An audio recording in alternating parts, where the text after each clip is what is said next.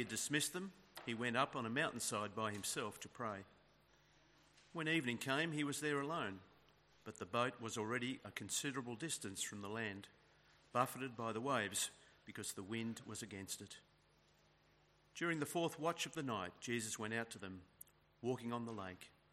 When the disciples saw him walking on the lake, they were terrified. "It's a ghost," they said, and they cried out in fear.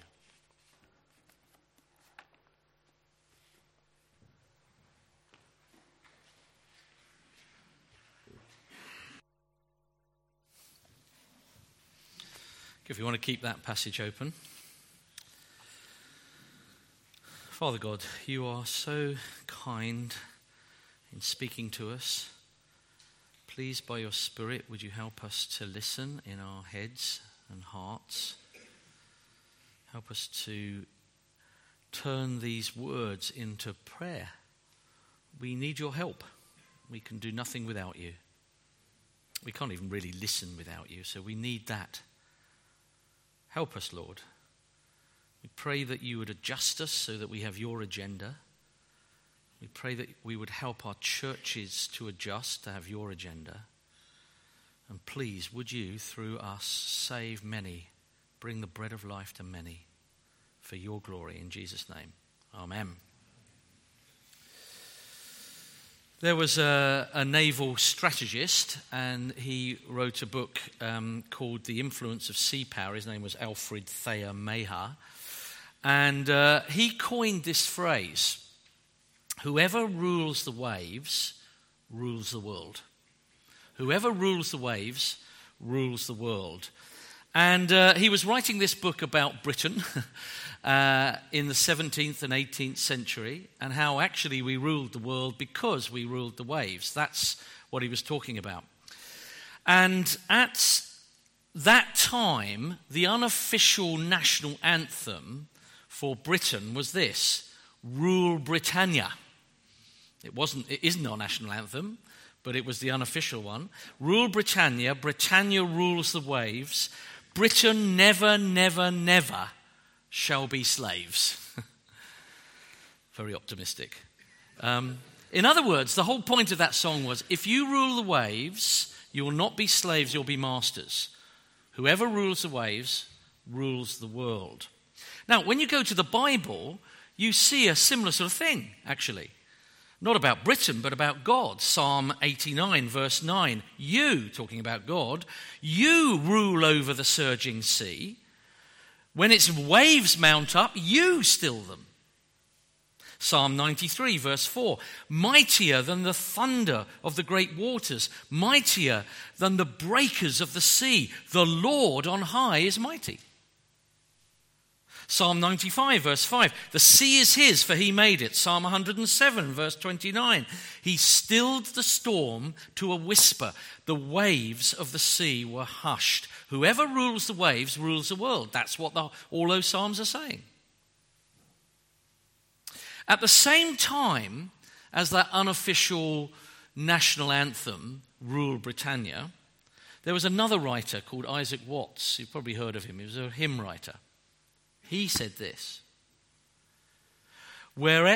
Jesus shall reign where'er the sun does its successes journeys run. His kingdom spread from shore to shore till moons shall wax and wane no more. In other words, whoever rules the waves rules the world, and Jesus rules the waves. And that's exactly what you see in this miracle. It's going on in that second half of Matthew 14. Jesus rules the waves. He walks on the waves like it's a pavement. He calms the surging sea like it's a little baby that just needed some milk. Jesus rules the waves. Now, what is interesting, if you were reading through Matthew's gospel, and if we had time to do it, you'd see that the disciples had already been in this situation of a storm on the sea. You go back to Matthew chapter 8, and you'll see that there's another storm that they're in. And this is a very similar thing. Now, why does Jesus do this? Why does God do this? Because like us, we have to keep learning the same lessons. We have to keep learning the lessons of trust and what it is to follow him and listening to his word. So let's get into this story then. First of all, look at the storm. Let's just have a look at the storm. So the end of verse 23, when evening came, he was there alone. So Jesus had sent them out into the boat, and he was up a mountain alone praying. So when evening came, he was there alone. But verse 24, but the boat was already a considerable distance from the land, buffeted by the waves because the wind was against it. So you've got the storm. I want you to get this picture. Here's the evening. It's now evening. It's been a very, very busy time. It's now evening. Jesus' followers are in the dark on a lake, and a storm comes along. They're far away from the shore, and we're told the waves were buffeting. It's a very strong word. It literally means battering. You've got this battering of waves going against them. And it's turning out to be one of the worst nightmares that they could ever be in. As I said, they've had this before, but now there's another nightmare going on. And there's a slight difference between this and what happened in Matthew chapter 8. Now, I want you to get this. You must get this. This is such an important point. They're in this position, in the storm, in the dark, on the lake, because they're obeying Jesus. Because they're obeying him. Do you see that? Because he commanded them. Look at verse 22. It says, he made the disciples get into the boat and go ahead of him to the other side. Made. That's a very strong word again. It's ordered, compelled, commanded. So they're in trouble only because they're following Jesus. These are not disobedient people. There's not a storm hitting them because they're disobedient. It's not like, well, it's not Jonah. Well, if you don't follow God, you're going to get swallowed by a fish. No, they're in the storm because the master ordered them to go. And they're in the storm, buffeted, battered by waves in the dark in the middle of the lake, and he's not even there. He's up a hill praying. Good for him. He told them to go on the lake, and he's not even with them. Last time they were in the storm, he stilled the storm because he was in the back of the boat. Last time, they went and woke him up and rebuked him and said, don't you care? But at least they could wake him up and say, don't you care? Now, how could he possibly care? Because he's not actually in the boat. He's on, nice, dry land. Good old Jesus when you want him. If you add up all the time that passes, and you can do that by the suggestions in the text, you'll see that they're struggling for 9 hours. That's quite a struggle, isn't it? 9 hours. Drenched with water, shivering with fear, cold, muscles screaming. The sheer physical strain of the panic of being battered by waves. And still the nightmare continues. Hour after hour after hour. And to make it worse, you've got to get into their culture. To make it worse, the Jewish culture and the thinking of the disciples and how they were brought up is that storms and seas were places of evil and dark realms. Sort of satanic powers go with them. In the Bible, you get that very clearly. That the sort of churning of the sea is a picture of evil, satanic powers. That's why, if you go to the book of Revelation, you'll see that the sea is a glass sea. It's calm. It's got the throne ruling over it. God rules calm. But the chaos of the sea is a wickedness and human rebellion. Isaiah 57 says this, the wicked are like the tossing sea which cannot rest, whose waves cast up mire and mud.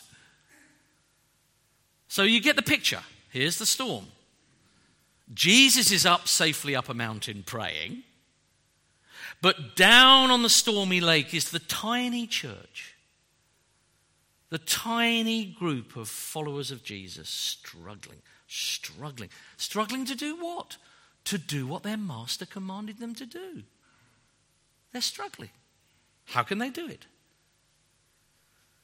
In the last story, it was feeding of 5,000. The disciples were told, you feed them, as we saw last time. We only have five fish sandwiches. It's ridiculous. You feed them. Bring them to me, and then you'll be able to do it. Now, it seems, go into this violent, evil world of turbulence and storm and satanic power. Go into that world, I command you. Get in the boat and go into the world of storm and darkness and human rebellion and satanic power. How? It's impossible. We haven't got the resources. 9 hours, we've run out of energy.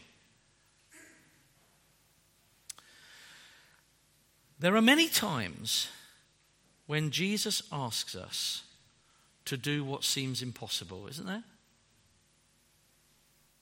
You know? I know we can go to conferences and stir ourselves up and sing, and say, yes, we'll do it. But there's some reality that says, actually, to be honest, it's a bit ridiculous. And of course, the older you get, the more cynical you get. When they're young people, they got it all, and then it suddenly gets more cynical, or they give up the faith because they just can't, they're just impossible. It feels that Jesus is asking me to do the impossible. Here you are, you're living the Christian life, and you want to obey Jesus. Don't you want to obey Jesus? Isn't there something you really want to obey Jesus? But the storms come. Suddenly the wife walks out, or dies, or your little child gets seriously ill. And these storms, they batter. Or you can't get the job that you want, or you're sacked, or whatever it is. Or serious batterings of temptation are hitting you, aren't they? No one else knows about them. And you wonder whether even God knows or cares.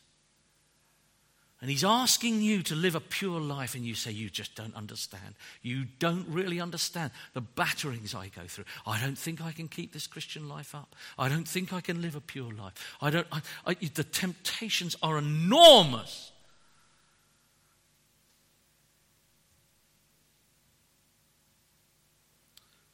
We've got someone in our church, and the temptations are enormous.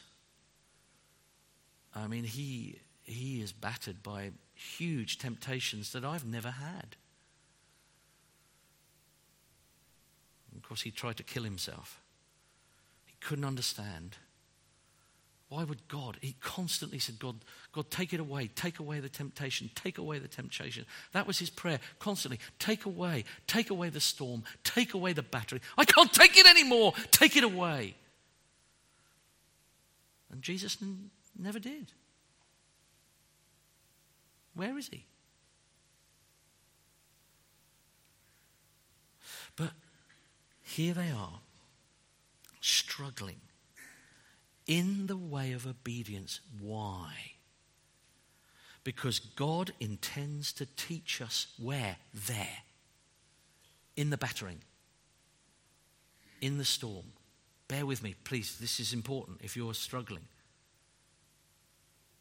Where? In the storm. See, as your muscles will grow in rowing against wind and wave, so actually your faith grows where? Where? In the storm. And what is that faith? That actually you have run out of resources and you need to trust him. That's what faith is. It's not that you can do it, you can pull through. No, you can't. And God, in his kindness, brings us to positions where actually we can't even obey him. It's too much. I can't do this on my own. See, Christianity isn't just a load of rules that you are meant to obey. It's supernatural. And he brings us to a point where we have to see that. God says, in the battering, Is this where you'll trust me? When it's dark, when you have no night vision, when your night vision is so poor you're going to even see Jesus as a ghost, as we'll see in a minute, where you're totally confused, it's here he will be building up the trust. He's never promised, ever, that Christian life will be an easy life. He's promised it will be a blessed life, but not an easy life. It's not that it's plain sailing. It's not that you're going to go across the crystal sea. It's not that you're drifting down pleasantly on a voyage in your little kayak down a nice river on a pleasant Sunday afternoon. And in those battles, our tendency, when the waves are battering us, our tendency is to imagine God with blind eyes. Isn't it? Where is he? Where is Jesus? Why has he left me alone with my own resources? But the disciples were not out of sight or out of mind. Jesus could see them. He was on the hill and he could see. His eyes pierced through the darkness. The Lord, can I remind you of this? Never ever loses sight of his own. He knows where you are and the batterings, and he has placed you there for a reason. That you might begin to look beyond the battering to the one that is looking at you, beyond the circumstances, to the Jesus that is looking and praying for you. Hebrews chapter 7 says this. Listen to this. Jesus lives forever. He has a permanent priesthood, permanently bringing us to the Father. Therefore, he is able to save completely those who come to God through him, because he always lives to intercede for them. He's living to intercede, to bring you to the Father, even in that battering. So there's the first point. Got it? The storm.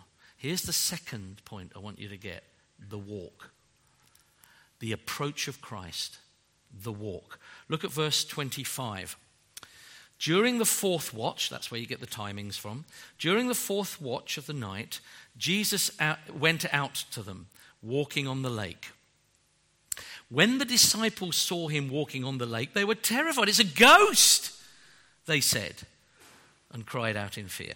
Now, why does Jesus wait so long? Why is he waiting so long? Well, we don't know it. We don't know. We don't know everything. But it does feel like it's quite a long time, doesn't it? I mean, it could be like he waited for Lazarus to die. Why? If you'd been here, you could have stopped this. Well, probably waiting to show you that you don't have the resources and your faith is to trust in him who does, to bring you to the point of humility so you cry out to him. Probably. But look what happens, the walk. He walks, he's walking on the sea. Jesus calmly, majestically crosses the waves. Do you get that? Not under the waves, not beside the waves, not behind the waves, not in the waves, but on the waves. He uses the very storm, the very trials, the very hardships, the very batterings to come to the people. That's how he comes to the people. Stormy waters are often the path of Jesus into your heart and life.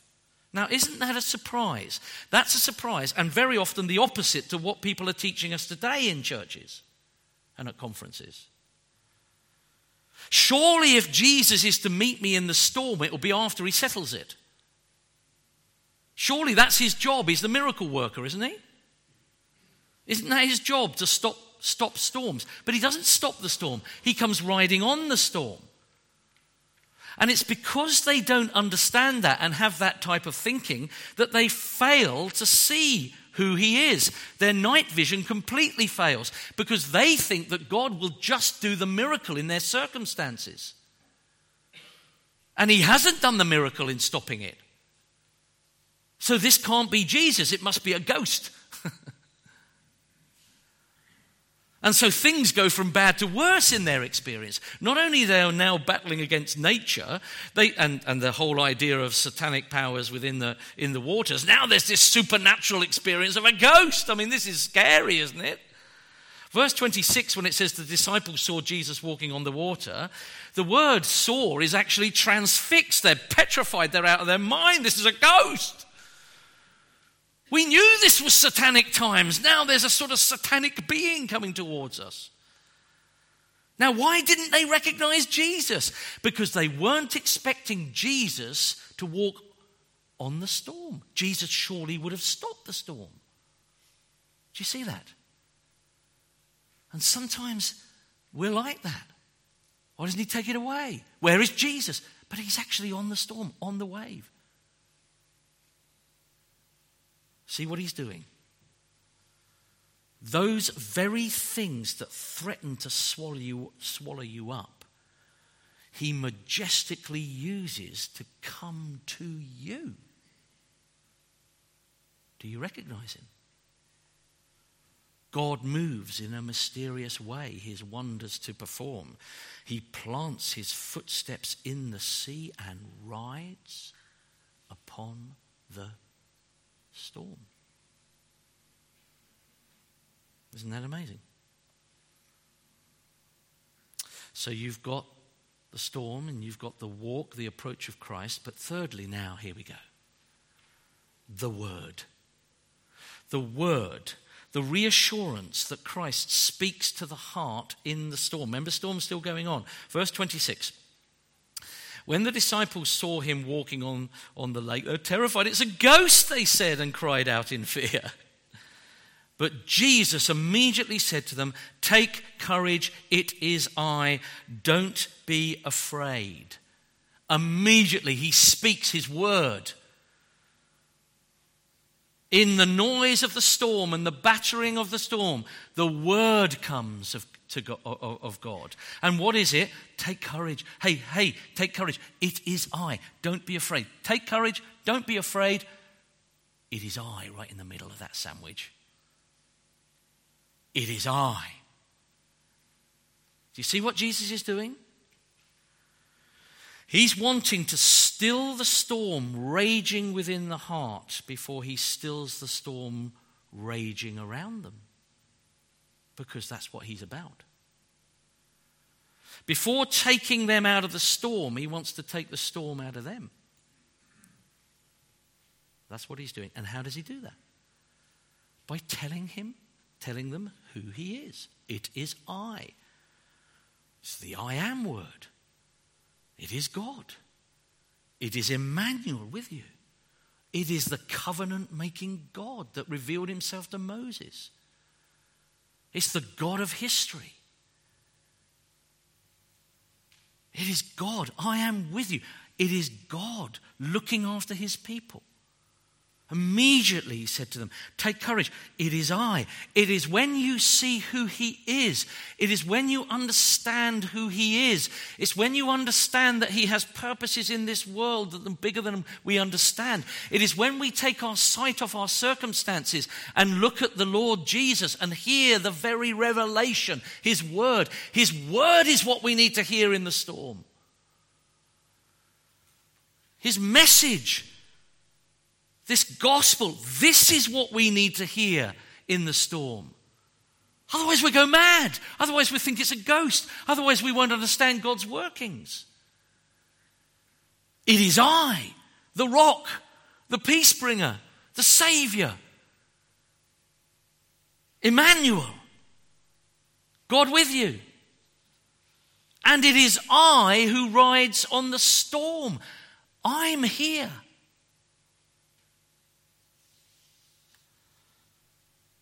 So we have the storm and we have that magnificent approach of Christ on the storm. And we have his word of reassurance. That is what we need to listen to. It's funny when people are going through storms and difficulties. Of course we put the arm around someone. Of course we do. But we actually need to bring the word of God to people. That is the comfort.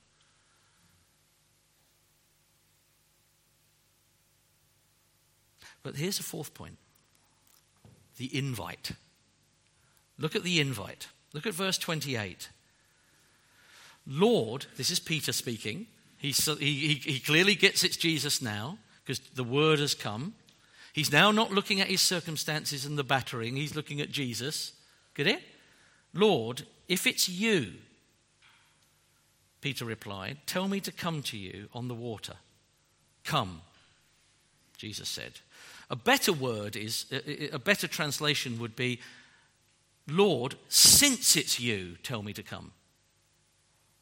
See, it's not if it's you. That's not a great translation. It's since it's you. Lord, since it's you, tell me to come. Because it's you, you tell me to come. Where? Walking on this water. On the very thing that's battering me. On the thing that seems to be destroying me. You see, suddenly he's looking at a different thing. He suddenly sees Jesus on the storm. Jesus, the I am, the ruler. He sees that Jesus isn't far away sitting on a mountain. He sees the presence of the Emmanuel is here. Do you see that? And he can't wait to get out of the boat to be with Christ. Now, why is Peter so eager to leave the boat and be with Christ? Because when Peter, you always see this, whenever Peter is with Jesus, he's a different Peter than when he's not with Jesus. You notice that? When Jesus was being arrested and Peter was away, and the little girl said, "Are you with him?" Peter was a frail little man. But do you remember just before that, when he was standing next to Jesus and there was a whole army come, Peter at least had a go. He wasn't a very good aim, but he had a go at killing some bloke and he chopped his ear off. See, when you're with Jesus, come on, bring it on, bring the army on. Do you see that? When you understand who he is and you're with Jesus, you will step out and be bold. Now, that isn't what Jesus wanted him to do, but you see the difference. But when he's not with Jesus, oh, no, I don't know him, I don't know him, I don't know him. And Peter knows that when he's with Jesus, he's a different man than when he's not. Lord, since it's you, because it's you, tell me to come on the water and I'll come. Peter knows that along with the word of command from Jesus, which is come, comes the power to follow him. It's the word of God that gives us power as we believe that promise by the power of the Holy Spirit. Do you see that? The words of Jesus are not just some words. It's the words that you need to hear that enable you to get out of the boat. Do you understand that? I mean, it's the Ten Commandments. I was preaching on the Ten Commandments just up there last weekend.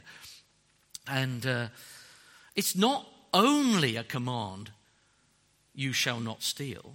It's a promise. You shall not steal. You're the covenant person of God. There's something in you that will change you from being a stealer to being a generous person. You don't steal. You don't need to gather things now to yourself that other people have to try to prove yourself and make yourself a little bit better than other people. No. You can now go to work and be generous and give away because that's God's.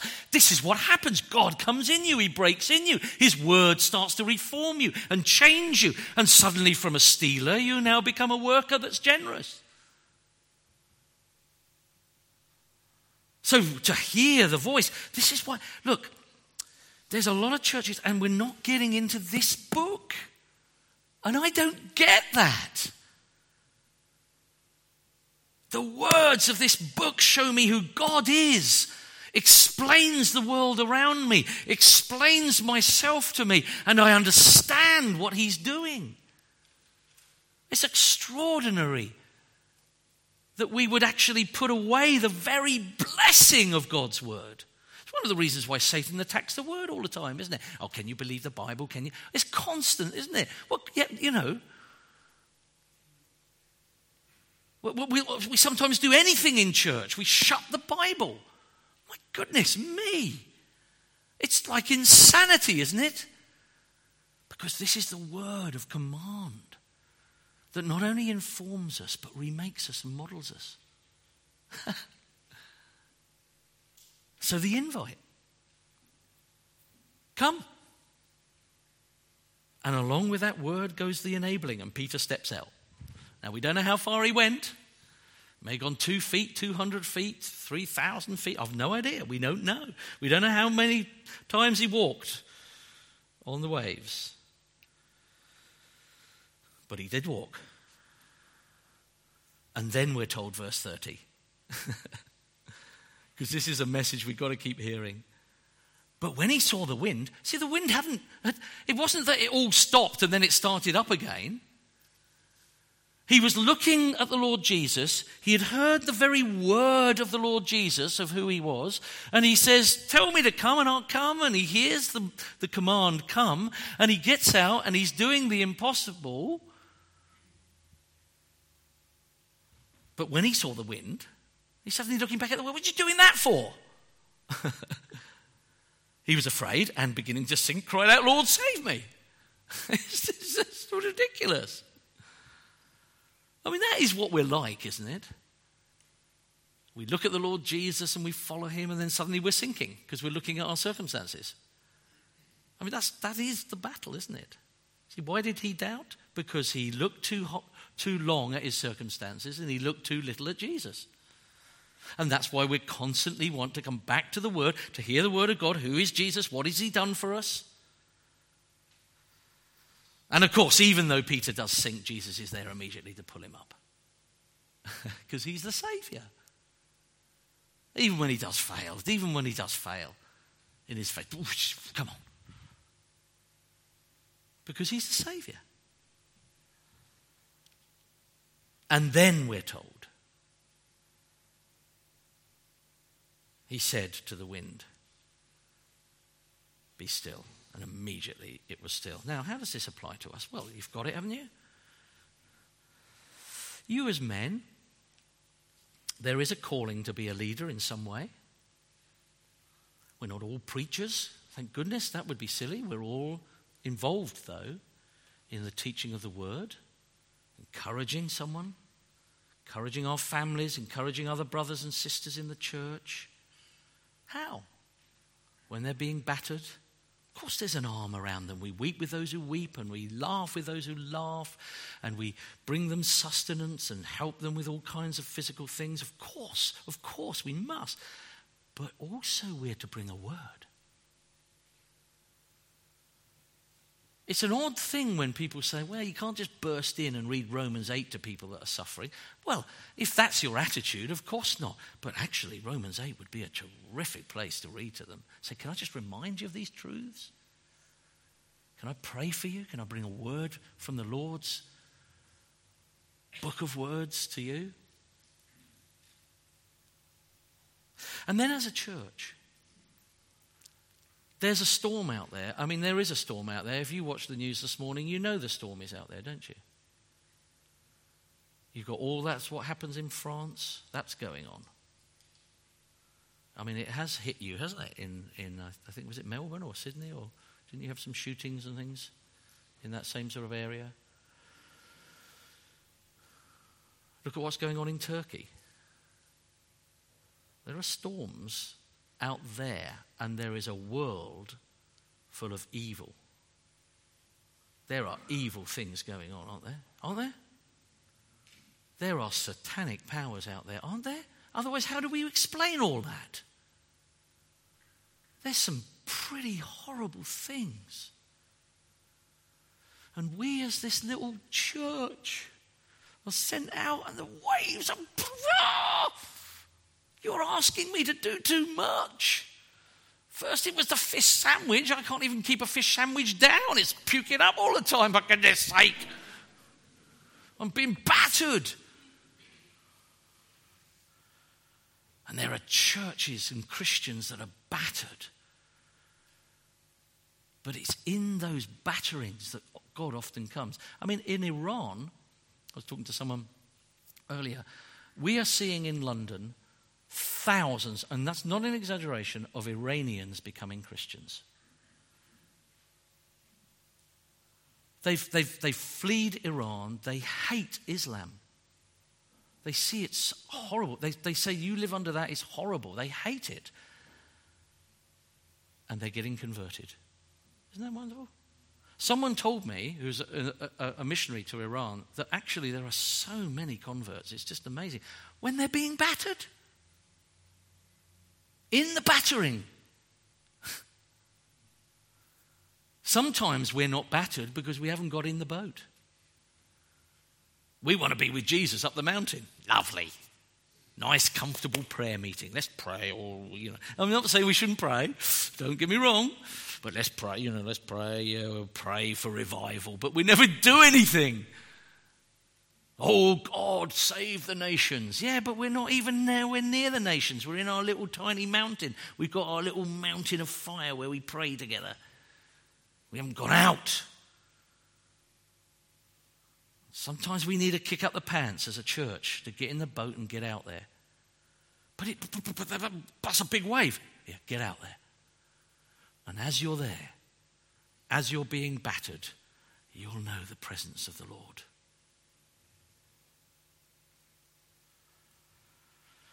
So this applies to us as a church, and it applies to us as Christians who are battling. If you're battling, can I encourage you to keep battling and see the Lord in this? And as we'll see in the next session, the Lord is about taking the storm out of us rather than the storm out of our circumstances. I'm going to hand back to Mark. Sorry? I'll pray.